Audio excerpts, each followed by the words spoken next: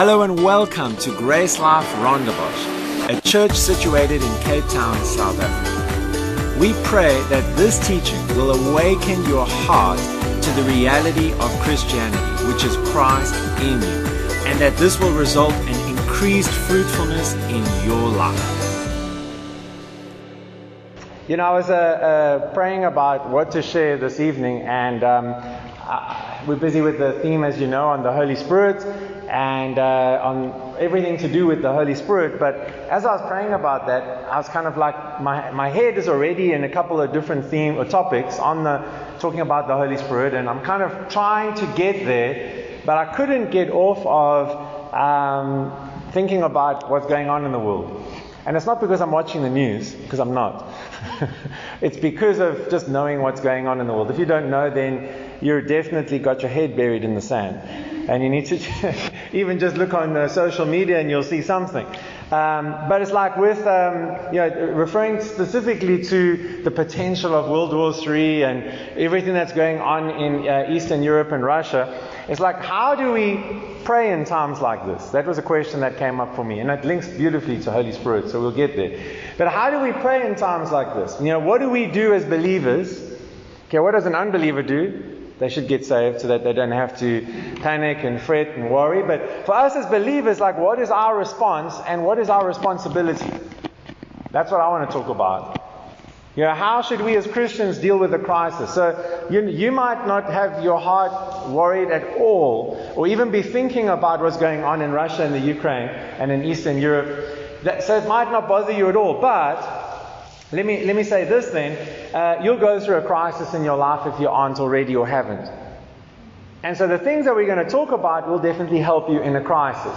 Whether it's a small crisis in your life or a big crisis in the world or a big crisis in your life, this is, I believe, going to help. Okay? But it's like, what should we do now, especially with the Russian-Ukraine situation? So, as I was meditating on this, I kind of had the thoughts come up of, why can't everyone just get along? Well, fighting is so unnecessary. These are some of the things that people will say in a time like this. And my head and my heart went straight to the words of Jesus. So Matthew chapter 24, from verse 4 to 10, the Passion. Jesus answered and says, At that time, deception will run rampant. So he's talking about the end times, and he's saying many will be deceived. Okay, what's the problem with deception? You don't know you're deceived. So that's the biggest problem with deception. If you know you're being deceived, then it's not really deception, right? So beware that you are not fooled. Let me just say this. What's the best way to deal with, not temptation, deception? What's the best way to deal with deception? Is truth. Know the truth. Then it sets you free. That's what Jesus said. So it's like we've got to know truth in order not to be fooled. So the best thing we can do in the end times, in order not to be fooled or deceived, is stay in the Word. Know the truth. Know Jesus. Verse 5. For many will appear on the scene claiming my authority, or saying about themselves, I am God's anointed, and they will lead many astray. You will hear of wars nearby and revolutions on every side, with more rumors of wars to come. So this has kind of been descriptive for many years, but especially now, this is what's going on. Okay, and then Jesus says, don't panic or give in to your fears. That's so important. But he continues, for the breaking apart of the world's systems is destined to happen. But it won't yet be the end. It will still be unfolding. Nations will go to war against each other, and kingdom against kingdom. And there will be terrible earthquakes, seismic events of epic proportion, horrible epidemics and famines and COVID in places after place. This is how the first contractions and birth pains of the new age will begin. You can expect to be persecuted, even killed. Sorry, I didn't want to read that part. I forgot. You can be expected to be persecuted, even killed, for you will be hated by all the nations because of your love for me. Then many will stop following me and fall away, and they will betray one another and hate one another. So Jesus said it. Okay? Not because he wants it, but he's just telling us what's going to happen. And why is all of this happening, and why will it continue to happen? Because of unsanctified hearts. That's it. Because people aren't born again. And the born again people haven't allowed Jesus to take over their heart. No other reason. Atheists can live in peace with each other, yes. But they can't live at peace with a true believer even. Okay? Before someone starts talking about, but the world can experience peace, but not true peace. Because Jesus is the Prince of Peace. So, when I talk about unsanctified hearts, firstly being born again, and then secondly yielding to the Holy Spirit within us, if we don't have that, it produces quarrels. As a believer, if your heart isn't, if you're not being discipled by someone or the Spirit or ministry or whatever, then self-centeredness will continuously rule you. A Christian can be ruled by self-centeredness. I know we've seen that with other people. Amen? Everyone who didn't come tonight, we know those people. They're ruled by self-centeredness, and that's why they didn't come. Okay? But the point, imagine, just case in point, just with Christians, if we had advertised, Marcus Wick, the prophet, was coming here tonight. Come and get your personal word. Now, he wouldn't have enjoyed that kind of marketing, but let's say we did that. We would need more chairs. But if we had advertised, we're going to pray for Russia and Ukraine, many of you wouldn't have been here. Because we're self-centered. We want a word from God. We want to be blessed. We want to be, and this is, as I was meditating on this, I realized that, when Jesus said there in Matthew 24 verse 4, at that time deception will run rampant. So beware that you are not fooled. What is he talking about? Look, the New Living Translation says, don't let anyone mislead you. So, as I was thinking about that, I was thinking how deception will probably not come from world leaders, like we sometimes think because we've watched movies. It'll come from the pulpit. And what kind of deception is it going to be? Deception will be that adds to the message of the pure gospel. It'll be adding to the message. Okay? So, an important thing with this is don't split hairs over things that aren't eternal. Don't bother with things that don't matter. I mean, the truth is truth, yes, but is it an eternal issue? And, a great example is just prosperity. I believe that a lot of teaching on prosperity is just self-centeredness. Purely. And what does that do? It's deception. It pulls us away from one of the most important things that a believer should know. And that is, right? I purposefully didn't say it. So, Matthew 24 verse 6, the Passion says, you will hear wars nearby and revolutions on every side, with more rumors of wars to come. Don't panic or give in to your fears.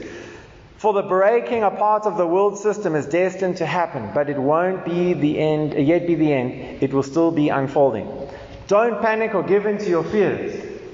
I don't know about you, but I've lived in a place once, inside of me, where I was constantly ruled by fears and panic and worry and things like that. And I don't like that. I like where I live right now, where I'm not bothered by much. And it's such a great place to live, in this place of rest and peace, just trusting God. Sometimes I have opportunities to panic or worry, and I might entertain that for a little bit of time, but I choose to rather just move away from it quickly, because what's the worst thing that can happen? Die and be with Jesus. I like to say as well, it's like if I owe someone money, or like if I was in debt or whatever, that they can't eat me.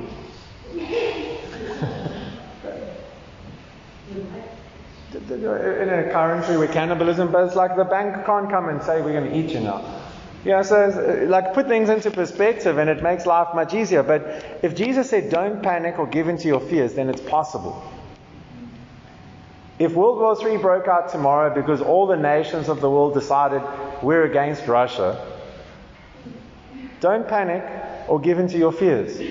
Not because we live at the southmost part of Africa, although that might be something that you enjoy rejoicing in, but because like God is with you. Hey, a guy I'm discipling, a friend of Sean's, he's flying out tomorrow morning to go on the border of the Ukraine to go preach the gospel. And I loved his voice note to me. He said, please, I'm going to go. I'm leaving on Monday. Would you please pray for me for opportunities in preaching the gospel? He's done our School of the Believer. He's done ADT. He's done everything. He's ready to go. He's like, I'm ready to go. And, and of course, pray for safety, but more pray for opportunities. He was more concerned with the gospel. I sent that on to Pastor Isaac in Zimbabwe, and he was like, this guy is serious. Because he is. Yeah, he's not allowing fear or panic or worry to torment him.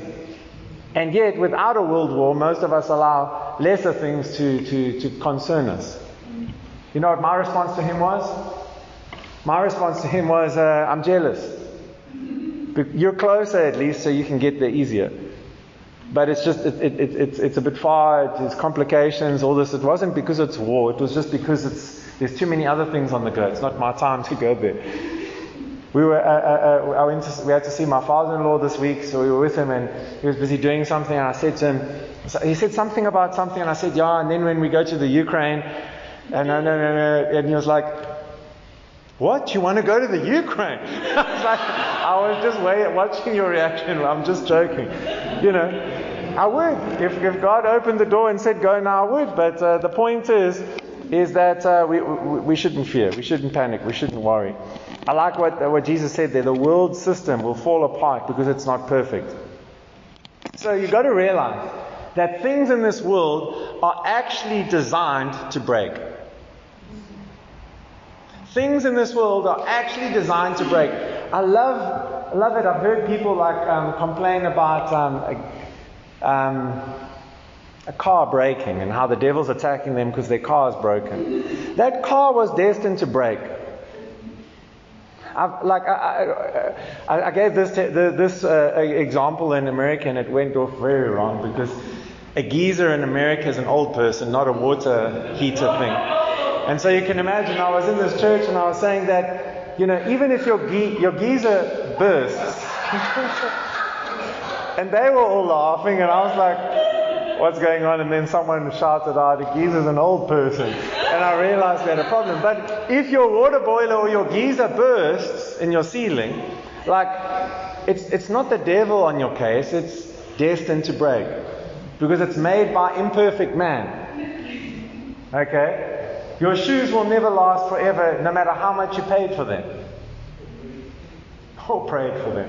Yeah. Credit to Leslie. The point is that things in this world will break. Governments will break. You can't trust in the government. You have to trust in God. Okay, the financial system can break at any moment. Anything can break. 1 John 2, verse 15 to 17, the Passion Translation. Don't set the affections of your heart on this world or in loving the things of the world.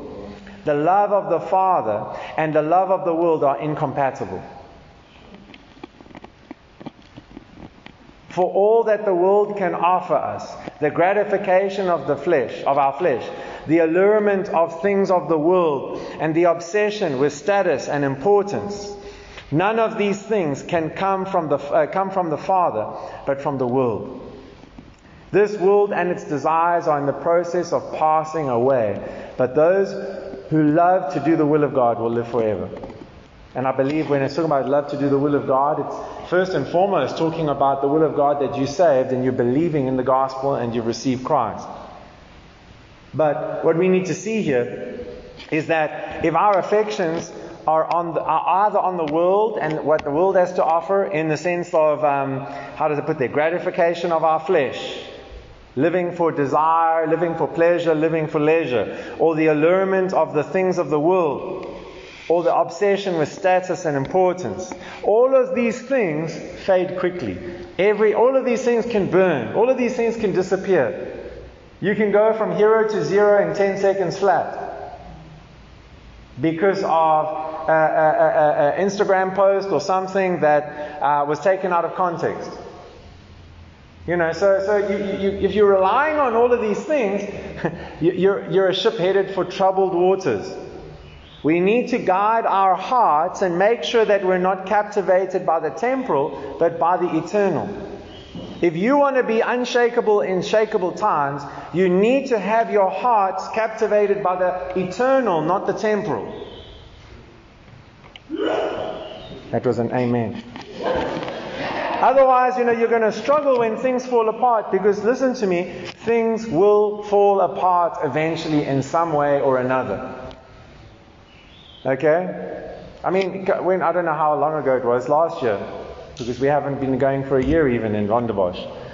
When the fires were here, and Rhodes Memorial burned down, and the windmill, whatever that was, burned down, and the library burned down, and whatever else burned down. It's like, people love those things. I saw so many, and it's sad that they're gone. I'm not saying it was great, but what I am saying is that I saw some people online on Facebook devastated. Their whole life was wrecked because the library burned down. It's sad, but listen, eternity is a bigger deal. Anyway, let's move on. We need to guide our hearts by focusing on the right things. Matthew 6:19-21. New Living Translation. Don't store up for yourself, store up treasures here on earth, where moth eat them and rust destroys them, and where thieves break in and steal. Store your treasures in heaven, where moth and rust cannot destroy, and thieves do not break in and steal. Wherever your treasure is, there the desires of your heart will also be. So let me say this, it's not wrong to have stuff. It's not wrong to want stuff, but it's wrong if you chase after stuff and if stuff has you. If you fall apart because you lose everything, you should be sad. But if you're falling apart, then it's probable that all that stuff, where your hope was in it, or it's unhealthy. We need to have our focus on things eternal. One of the things that this verse is saying is not storing up for ourselves treasures on earth where things can just come and go quickly and they can get stolen or rust or whatever. But storing up for ourselves treasures in heaven is what is eternal. We need to consider what is eternal. Okay? We put a lot of emphasis. I'm going to touch someone's nerves here. We put a lot of emphasis on career. But you're not going to be a doctor in heaven. You're not going to be a businessman in heaven. I'm not going to be a pastor in heaven. No pastors are needed. I lose my job straight away. You lose your job. No presidents in heaven. Why? Because those things don't matter.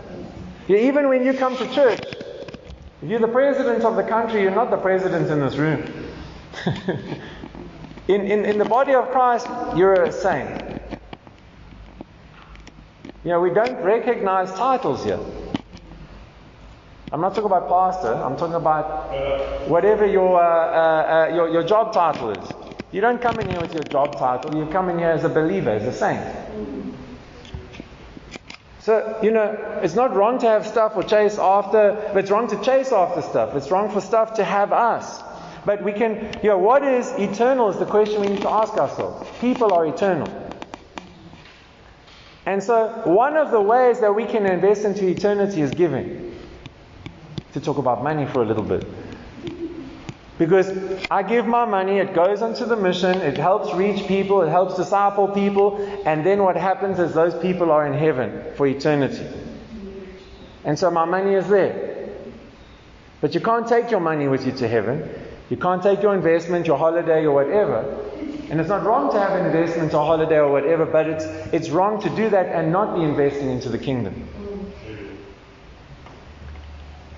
So you can convert something that can burn into something that's eternal by investing into people, into the gospel reaching people. Matthew 6:33, seek the kingdom of God above all else and live righteously, and He will give you everything you need. Seek the kingdom of God above all else. Above all else, primarily, we should be putting God first, seeking Him. It's not seek God first and then seek something else. It's seek God first in everything. So this is just a little bit about what Jesus tells us about the end times and the world system and everything like that that's falling apart. And moving on from there to now talk a little bit about our role in times like this and how should we respond. I want to turn to Esther, the story of Esther. And just to give you a bit of background, the Persian king chooses Esther, who's a Jew, to be his queen after he became displeased with his current wife. Okay, so she's choice number 2. And Mordecai is an older cousin of Esther, but is also her like a father figure to her. Okay, and Mordecai overhears a plot to assassinate the king. He reports it to Esther, and then Esther saves the king's life. Please don't put the scripture on yet. I haven't asked for it there. Thank you. So then Esther saves the king's life. The king promotes a man named Haman to the highest position on his royal staff. Haman hates the Jews and plans to eradicate them. Mordecai brings this news to the king. And then what? Brings the news to the queen, to Esther. And he says to Esther, to bring it to the king. But Esther knows if she does this, she could be killed. Because you don't approach the king unless you're summoned. So she's sitting in a dilemma of what should I do? Do I go to the king?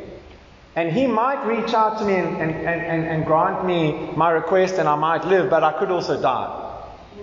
So she's in this tricky position of I've got this information. I can help save my people because I'm a Jew, but I might lose my life in the process. So it's risky for her. Then Mordecai encourages and challenges Esther with these words. You can put it up. Thank you. Esther 4 verse 14 from the Message. If you persist in staying silent at a time like this, help and deliverance will arrive for the Jews from some place else. But you and your family will be wiped out. Who knows? Maybe you were made queen for just such a time as this. And long story short, God uses Esther to save the day.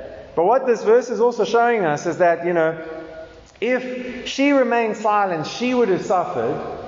The people would have suffered. But because the messianic prophecies were coming through the Jews and God wanted to bring redemption to the whole world through the Jewish nation, God would have made a plan to protect the Jew, even if it was just one or a handful.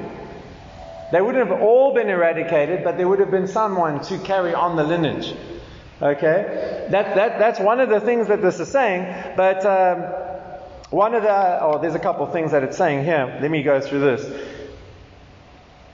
What we can learn from this is that we are also born for such a time as this. That's what we can see. Esther was brought to that place to be able to grant deliverance and grant help to the people of Israel. And for us in this world right now, we were born for such a time as this to be able to help in whatever situation we find ourselves in as a world.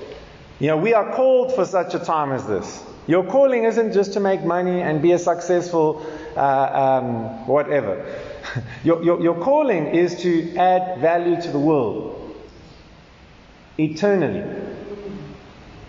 So many Christians are spending many hours praying and seeking counsel from God, from pastors, from leaders, from friends, reading books. What is God's purpose for my life?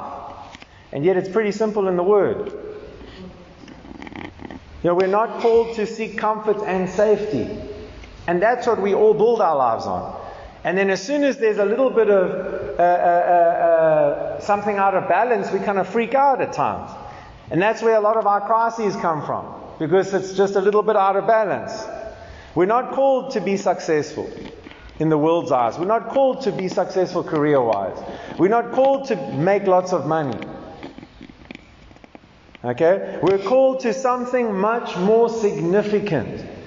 And if nothing else tonight, I want to imprint on your heart that there's significance that God's called you for.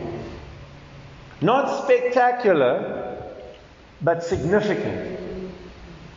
We kind of say, okay, dream big. What do you want to do with your life? And we think of something spectacular. I want to be president. I want to be world famous or whatever. But here's the thing. You could be making very to little, no impact, let's say, for the kingdom or eternity with your spectacularness. But God hasn't called us just to be spectacular. He's called us to be significant. And significance could be in being a mom to kids and raising them up to be mighty men and women of God. Significance can be in you just reaching the people that are in your area, and it's just a few people, like at work, or discipling a few, or adding value by being part of the body of Christ. The significance doesn't look like what the world thinks it looks like. And we should have God's definition of significance, not theirs. Another thing we can learn from this Esther story is just that we shouldn't remain silent, but we should pray. Okay? But not just pray, we must also make and take opportunities to preach the gospel, speak the truth. You can look at the story of Esther, and she had to be bold in speaking the truth to the king. In times like this, where we could be salvation for people, we need to be bold in speaking the gospel to people who need to hear it. Okay, because the gospel will transform hearts. God wants to work through us as we live out our calling and purpose as ambassadors of Christ to bring help and deliverance to the world. We're going to talk more about that in a moment. But John 14, verse 1 to 3. John 14. Let not your heart be troubled. You believe in God, believe also in me. In my Father's house are many mansions. If it were not so, I would have told you. I go to prepare a place for you. And if I go and prepare a place for you, I will come again and receive you unto myself, that where I am, there you may also be. The Passion puts verse 1 as, don't worry or surrender to your fear. For you've believed in God, now trust and believe also in me. So, the point here, in a crisis especially, now Jesus is speaking to his disciples who are about to go through a crisis to see Jesus crucified. That's what's about to take place. Okay? And he's saying to them, don't worry, don't let not your heart be troubled. Okay? If we're not letting our hearts be, if Jesus says, let not your heart be troubled, then he's saying it because it's possible. It's possible to not be worried or troubled in a crisis. You allow your heart to be troubled or not. You are allowing or choosing what consumes your heart or not. You're deciding, am I allowing a crisis and worry to consume me? Am I allowing my career to consume me? Or am I allowing my relationship with God to consume me? Which influences everything. Okay? Verse 2, it says there, in my Father's house are many mansions. If it were not so, I would have told you. I go to prepare a place for you. Now, there's two things I want to bring out here. Firstly, this is talking about perspective. In a crisis, think about the bigger picture. Jesus is saying, I'm going to be crucified, you're going to see me die, but I'm doing something. And this is the second part. What is he doing? He's preparing a place for us. Okay, we'll talk about that in a moment. But he's preparing a place for us. So it's like, don't be consumed with the crisis. See the bigger picture. I'm doing something. Now, I'm not saying God orchestrates wars and organizes chaos and things to be able to work a bigger picture. But what I am saying is that we need to think about eternity in a crisis. We need to think about not the chaos, but the bigger picture. Someone with the Ukraine-Russian crisis sent me a Instagram post, which I absolutely loved. And it's by a guy called Token Black Guy USA. Okay? And what he wrote was amazing. So, I hope it rubs someone up a little bit. It says, because he said it, not me. He says, this is just my opinion. If your biggest problem at the moment is fighting invisible racism, gender confusion, concern about climate change, or hate for the unvaxxed, then you have a lot more privilege than Ukraine, and I don't want to hear you complain. It's beautiful. Put things into perspective. And with that, I'm not saying there's some things which we should be fighting, and injustices and things in the world that are out of place, that need to be put in place. But we've got to look at this and go, okay, how serious is it that I couldn't get tickets to my favorite concert? How serious is it that I can't actually pay my rent this month? It's a serious thing, but should I let that worry me, or should I rather pray for Ukraine and Russia? What this verse in verse 2 is also saying is that we got to remember, what was Jesus talking about when he said, I'm going to prepare a place for you? I'm going to disappoint some of you now. It's not talking about your mansion in heaven. He's talking about you. He's talking about the union that he would share with you. Look at it. It says there further down, it says, so that where I am, you may also be. Where is he now? He's with you. He's in you. You're in union with him. So he's pointing to the union that we would share with him, because we are now the dwelling place of the Holy Spirit. There's nothing more encouraging than that in a time of crisis. It's nice if it was mansions. It would be nice to think, well, one day my house has just fallen apart and blown away and burned down to the ground. But thank you, God, one day I'm going to have a mansion in heaven. What's more encouraging than that? Thank you, Father, that though my house is burnt and washed away and nothing's left, thank you that you are one with me and I am not alone. Right now, I'm your house. I know you might not be convinced of that, but we'll move on. In times of crisis, number one, trust God. In times of crisis, keep perspective. See the bigger picture. See your role in the bigger picture. This is one of the most important things. In a time of crisis, your personal crisis, a world crisis, you need to trust God and you need to keep perspective. See the bigger picture and then see your role, in the bigger picture. You know why you need to see your role in the bigger picture? Because your calling and purpose doesn't pause. When lockdown hit, it was amazing for me how many people could no longer fulfill their calling. Because the government is persecuting me. I can't run my convenience store. I'm called to run my convenience store, my business. And the government is persecuting me and preventing me from running my convenience store. I'm just throwing out the most random thing I can think, so it's not your example.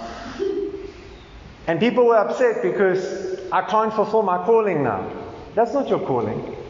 That's just your vehicle. Being a doctor, lawyer, teacher, pastor, whatever, like all of that type of stuff, the job part of the ministry even, it's just a vehicle to be able to be an ambassador of Christ, a minister of hope, someone who carries hope and healing to the world. Okay? So you need to see your role in the bigger picture in a crisis, because your calling does not pause. And then there's two other things. In a time of crisis, number one, guard against fear and worry. We heard Jesus say those a couple times, right? Guard against fear and worry. Don't allow your heart to be troubled. And then secondly, guard against self-centeredness. Because what happens in a time of crisis? You're going through a time of crisis, and all of a sudden you put your boundaries up and you're now protecting yourself, you're looking after your self-interest, and it's like, well, sorry, can't help anybody right now. Stay away from me. And you're pushing everyone away and you're keeping them away because this is my little castle, I need to look after myself. And you know what? God wants you looked after, but He's never called you to be self-centered. Look after yourself before you can look after other people. Amen. You're not called to look after the whole world. Amen. But you are called to look after others. You are called to care for others, especially the body of Christ. We're supposed to be looking after each other and ministering to each other and looking out for each other. And so in a time of crisis, whether it's a personal crisis, if you're going through a personal crisis, one of the best things that you can do is look at how you can bless somebody else. You're falling apart, things are going wrong. Who can I bless today, Father? Please just put it on my heart. Like, oh, Jamie, let me take Jamie a meal. Like just step out and do that, and it's just an act of forcing yourself to take your eyes off of yourself. Because life's not about you. And the reason why we're often upset and grieving and just experiencing a crisis like we shouldn't is because we're just focused on ourselves. We're not focused on anyone else. We're focused on ourselves. So if we were living selflessly like Jesus did, hanging on the cross, what does he say? He's going through a crisis. Amen? He's going through a crisis. We know the end of the story, but he's going through a crisis. What does he say? Father, forgive them. He's not thinking about himself. Okay, let's forget about Jesus. You guys think about Jesus, the Son of God. Think about Stephen. Okay? Stephen is being stoned to death. Not by drugs. By stones. Rocks. People are picking up rocks and they're throwing it at him. Okay? That's the biblical stoning. And they're throwing them at his face, and they're throwing them at his chest and everywhere else. And it's hurting him. I mean, have you ever had a rock thrown at you? I can't remember, but I know I have. Yeah, it's sore. It's sore. And then Stephen says, Father, don't hold this sin against them. Even in his crisis, he was thinking about other people. And that helped him get through his crisis.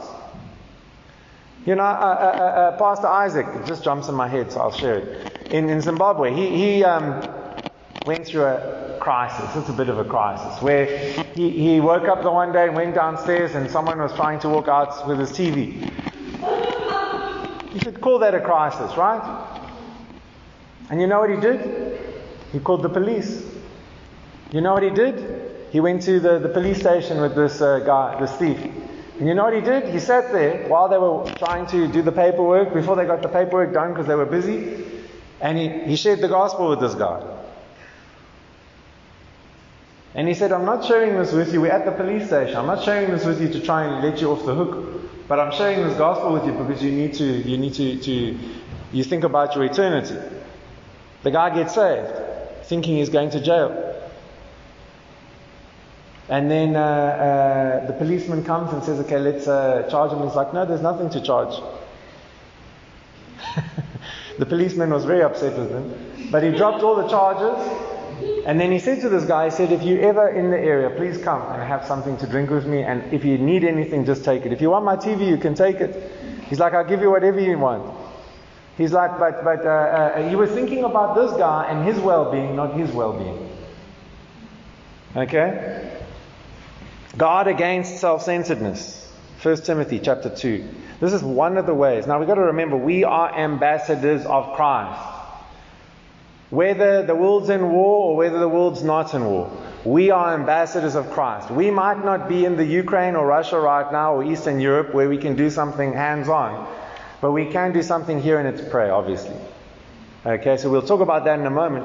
But one of the things I just wanted, while it's in my mind, which I posted it on Instagram, and it really blessed me, was this missionary couple in Ukraine who are now hosting a church or looking after a building at a military base. They've helped people get out of the country, and they're staying. They said, I love their report. They said, how could we leave? Why would we leave? Why would we leave now? This is when we're needed. See, we need to think differently. When a crisis comes, self-preservation becomes number one. But we don't think about other people. We think about ourselves. But in a crisis, especially if we're Christians, we should be thinking, I wonder if they're okay. Not how can I make sure I'm okay, but how are they doing?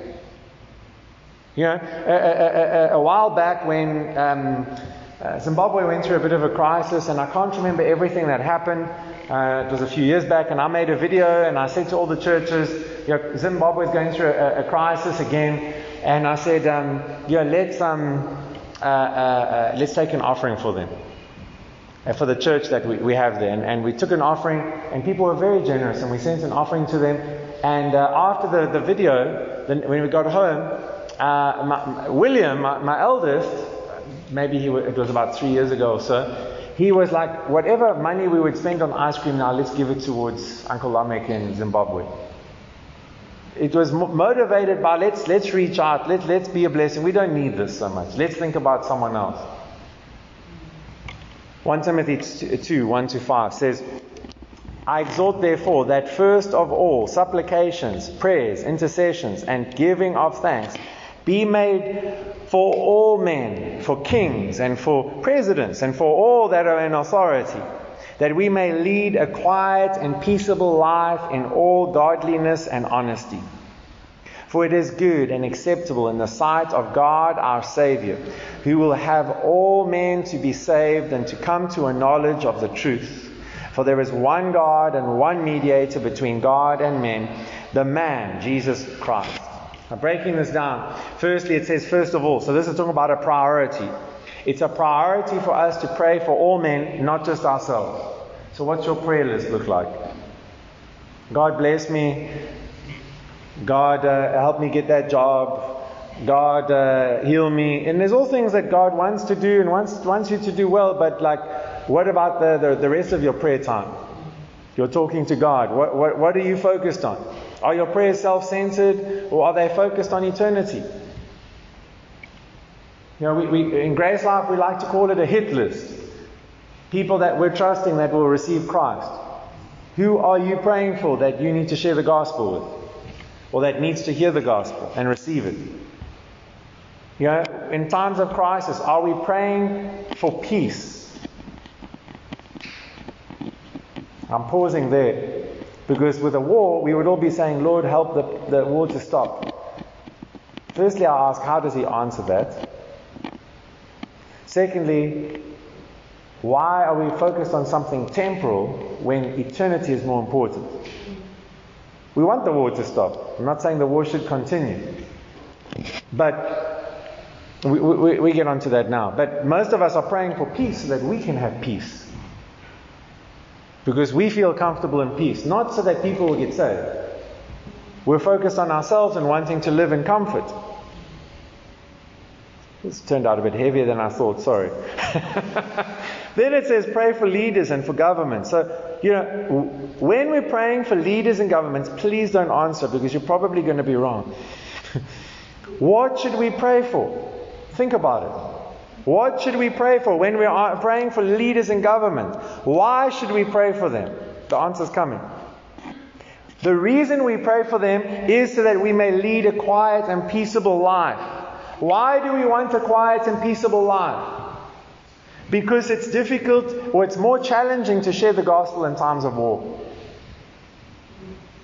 At the mission school, at boot camp, a lot of people everyone had to read a missions biography, and a lot of people read about the Second World War and times like that. And you know what? These guys, the war didn't deter them from sharing the gospel and from going for it, but it was more challenging, much more challenging. In times of war, it's not easy to share the gospel. Now, for us here in South Africa, it's easy to share the gospel. And yet we'll wait for a time of war probably before we really go for it. 1 Timothy 2 verse 1 in the message says, pray especially for rulers and their governments to rule well, so we can be quietly about our business. Here's the question. What is our business? It says it in the next verse. 1 Timothy 2 verse 4. Who will have all men to be saved and come to a knowledge of the truth. So this is our business because it's God's business. He wants everybody saved and to come to a knowledge of the truth. So if the reason we pray is because God's will is salvation and correct knowledge, then we need to pray needs to be in line with His will, not ours. We don't just pray for momentary peace, but we need to pray for His eternal will, which is salvation, which brings in eternal peace. Okay, I'm just trying to help you see a bigger perspective. Yeah, if we're praying and trusting that the economy doesn't crash because we want to do well in this world, we want our stocks to do well. I mean, there's nothing wrong with that. But the point is like people are dying and going to hell, and that's more devastating than us losing everything in this life. So what are God's priorities? What is His strategy? Yeah, God's priority is all men be saved and come to a knowledge of the truth. Plain and simple. That's why I say it's very funny for me how we spend a lot of time about what's my purpose, and yet we see God's purpose, and when we become His children, we're born again into the family business. How does a nation change? Yeah, I was thinking about in terms of if Russia occupies Ukraine, what would some of the implications of that be? Not against Russia, obviously I'm against the war though. There's good Russians and bad Russians. There's good Christians and bad Christians. Amen? But the point is that what would some of the implications be? It would be more difficult to be a Christian. That's one of the things. And did you know that the Ukraine is the biggest sender of missionaries in Eastern Europe? I read that today. I was amazed. So that would probably come to a more difficult... that would slow down if Russia occupied them and took over. But how does a nation change? How does Russia change? How does South Africa change? It's not by praying for change. Nowhere in the Bible does it say pray for your country to change, and it'll change.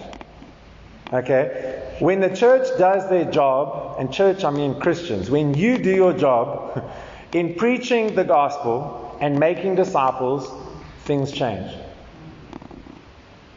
When we tell people to come to church, things don't change, because that's just religion. But when a church together, as a body of believers, when we start preaching the gospel, it's not about preaching the gospel in here, it's about preaching the gospel out there. It's not about just making disciples in here, it's about us making disciples out there. When we start focusing on the mission in the right place, things can start to change. Okay? As people receive salvation, which is the Spirit of God living in a man, as people receive salvation and as they yield to the Spirit within them, yielding to the Spirit within them is discipleship. Then their hearts will change. And if the hearts of men change, a nation changes. You know, I was involved with politics. I come from politics. And Christians in politics is necessary. I agree with it. But a lot of Christians in politics have this mindset of we need to change the laws so we can have a godly nation. When we need to change the gospel isn't interested in what the laws are. Have you ever seen that? The Bible, the gospel isn't interested in what is the law. The Bible's interested in the hearts of man.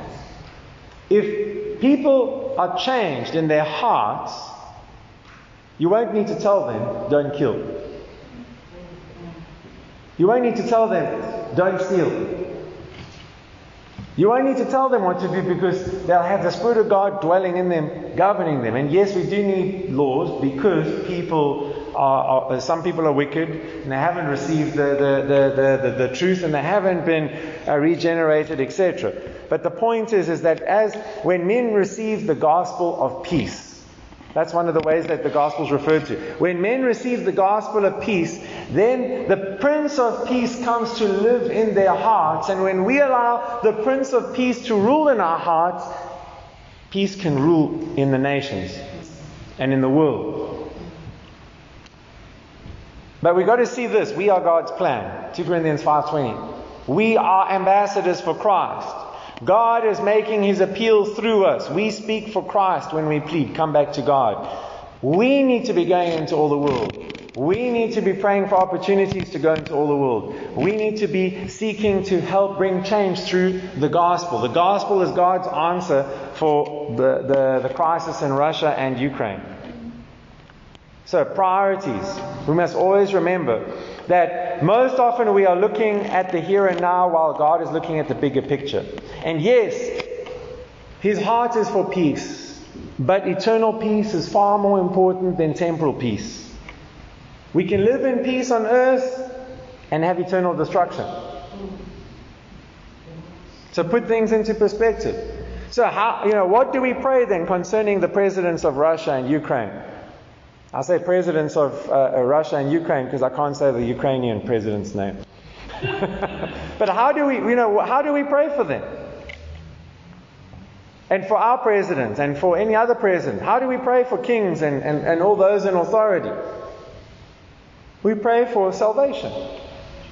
We pray for opportunities for believers to come across their path and preach the gospel to them. And we pray for discipleship opportunities that their hearts would change and fall in line with the gospel. You can have an ungodly president who does a great job, but not praying for his salvation or her salvation would be wicked on our part, because we don't want someone to govern well. So don't just pray for wisdom for presidents.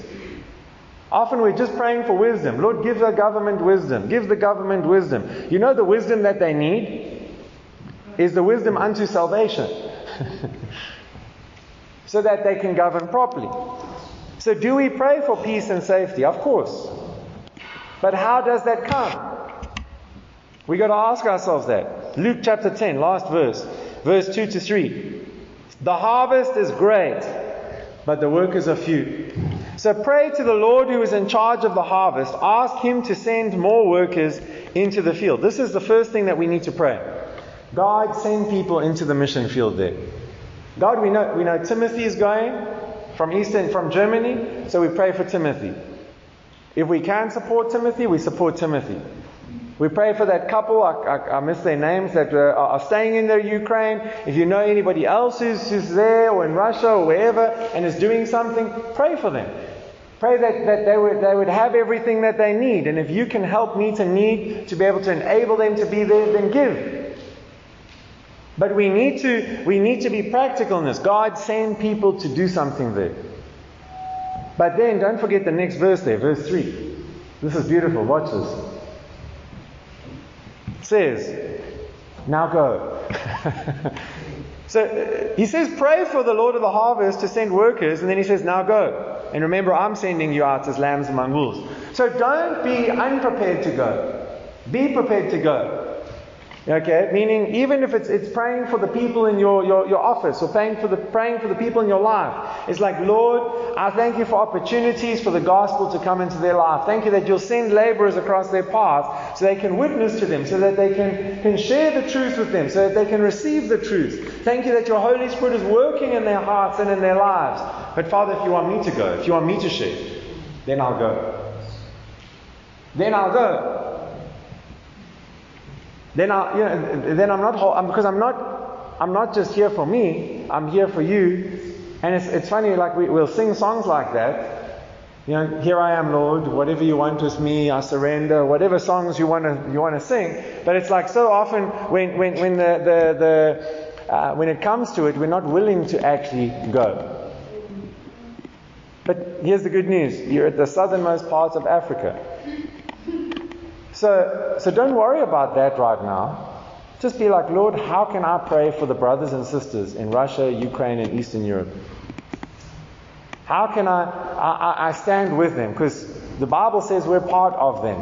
They're part of us. So we need to be looking out for them in this way even. And how do we do that? Primarily, it's just praying in the Spirit.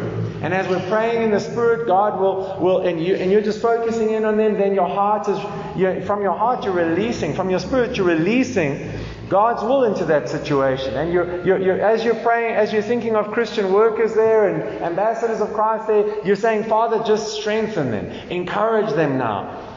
If there's a way that I can be involved and support them, let me know.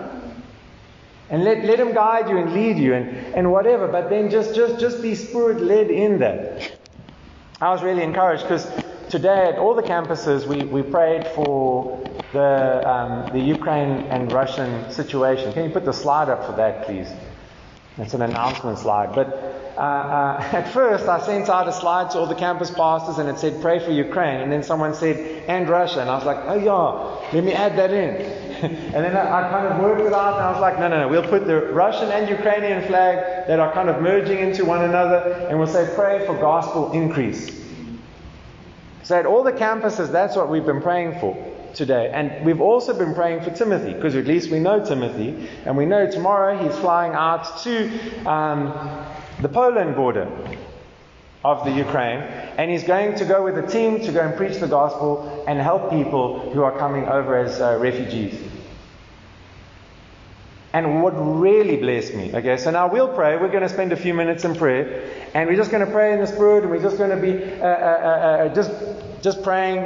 If you want to pray, then you can come up and pray from the mic. We won't go long. But what really blessed me was one of the campuses sent me 4 recordings of words for Timothy. And they had felt things on their hearts from the Spirit, and now I'm going to forward them to him and encourage him with what those people sent. And so if the same thing applies for you, if you've got a word, then afterwards we just record it and we send it on. But the point is that this is one of the ways we can stand with the body of Christ. So often we come to church and we wanted to learn how to get rich quick, or we wanted to be healed, or we wanted to be encouraged because we're feeling a little bit down or something. And God wants that for you. But this is our business. This is what we're called into as Christians. This is what maturity looks like, is taking responsibility for brothers and sisters in Christ which we haven't met yet. And you will meet them one day. So we're going to put it into practice now. Let's stand.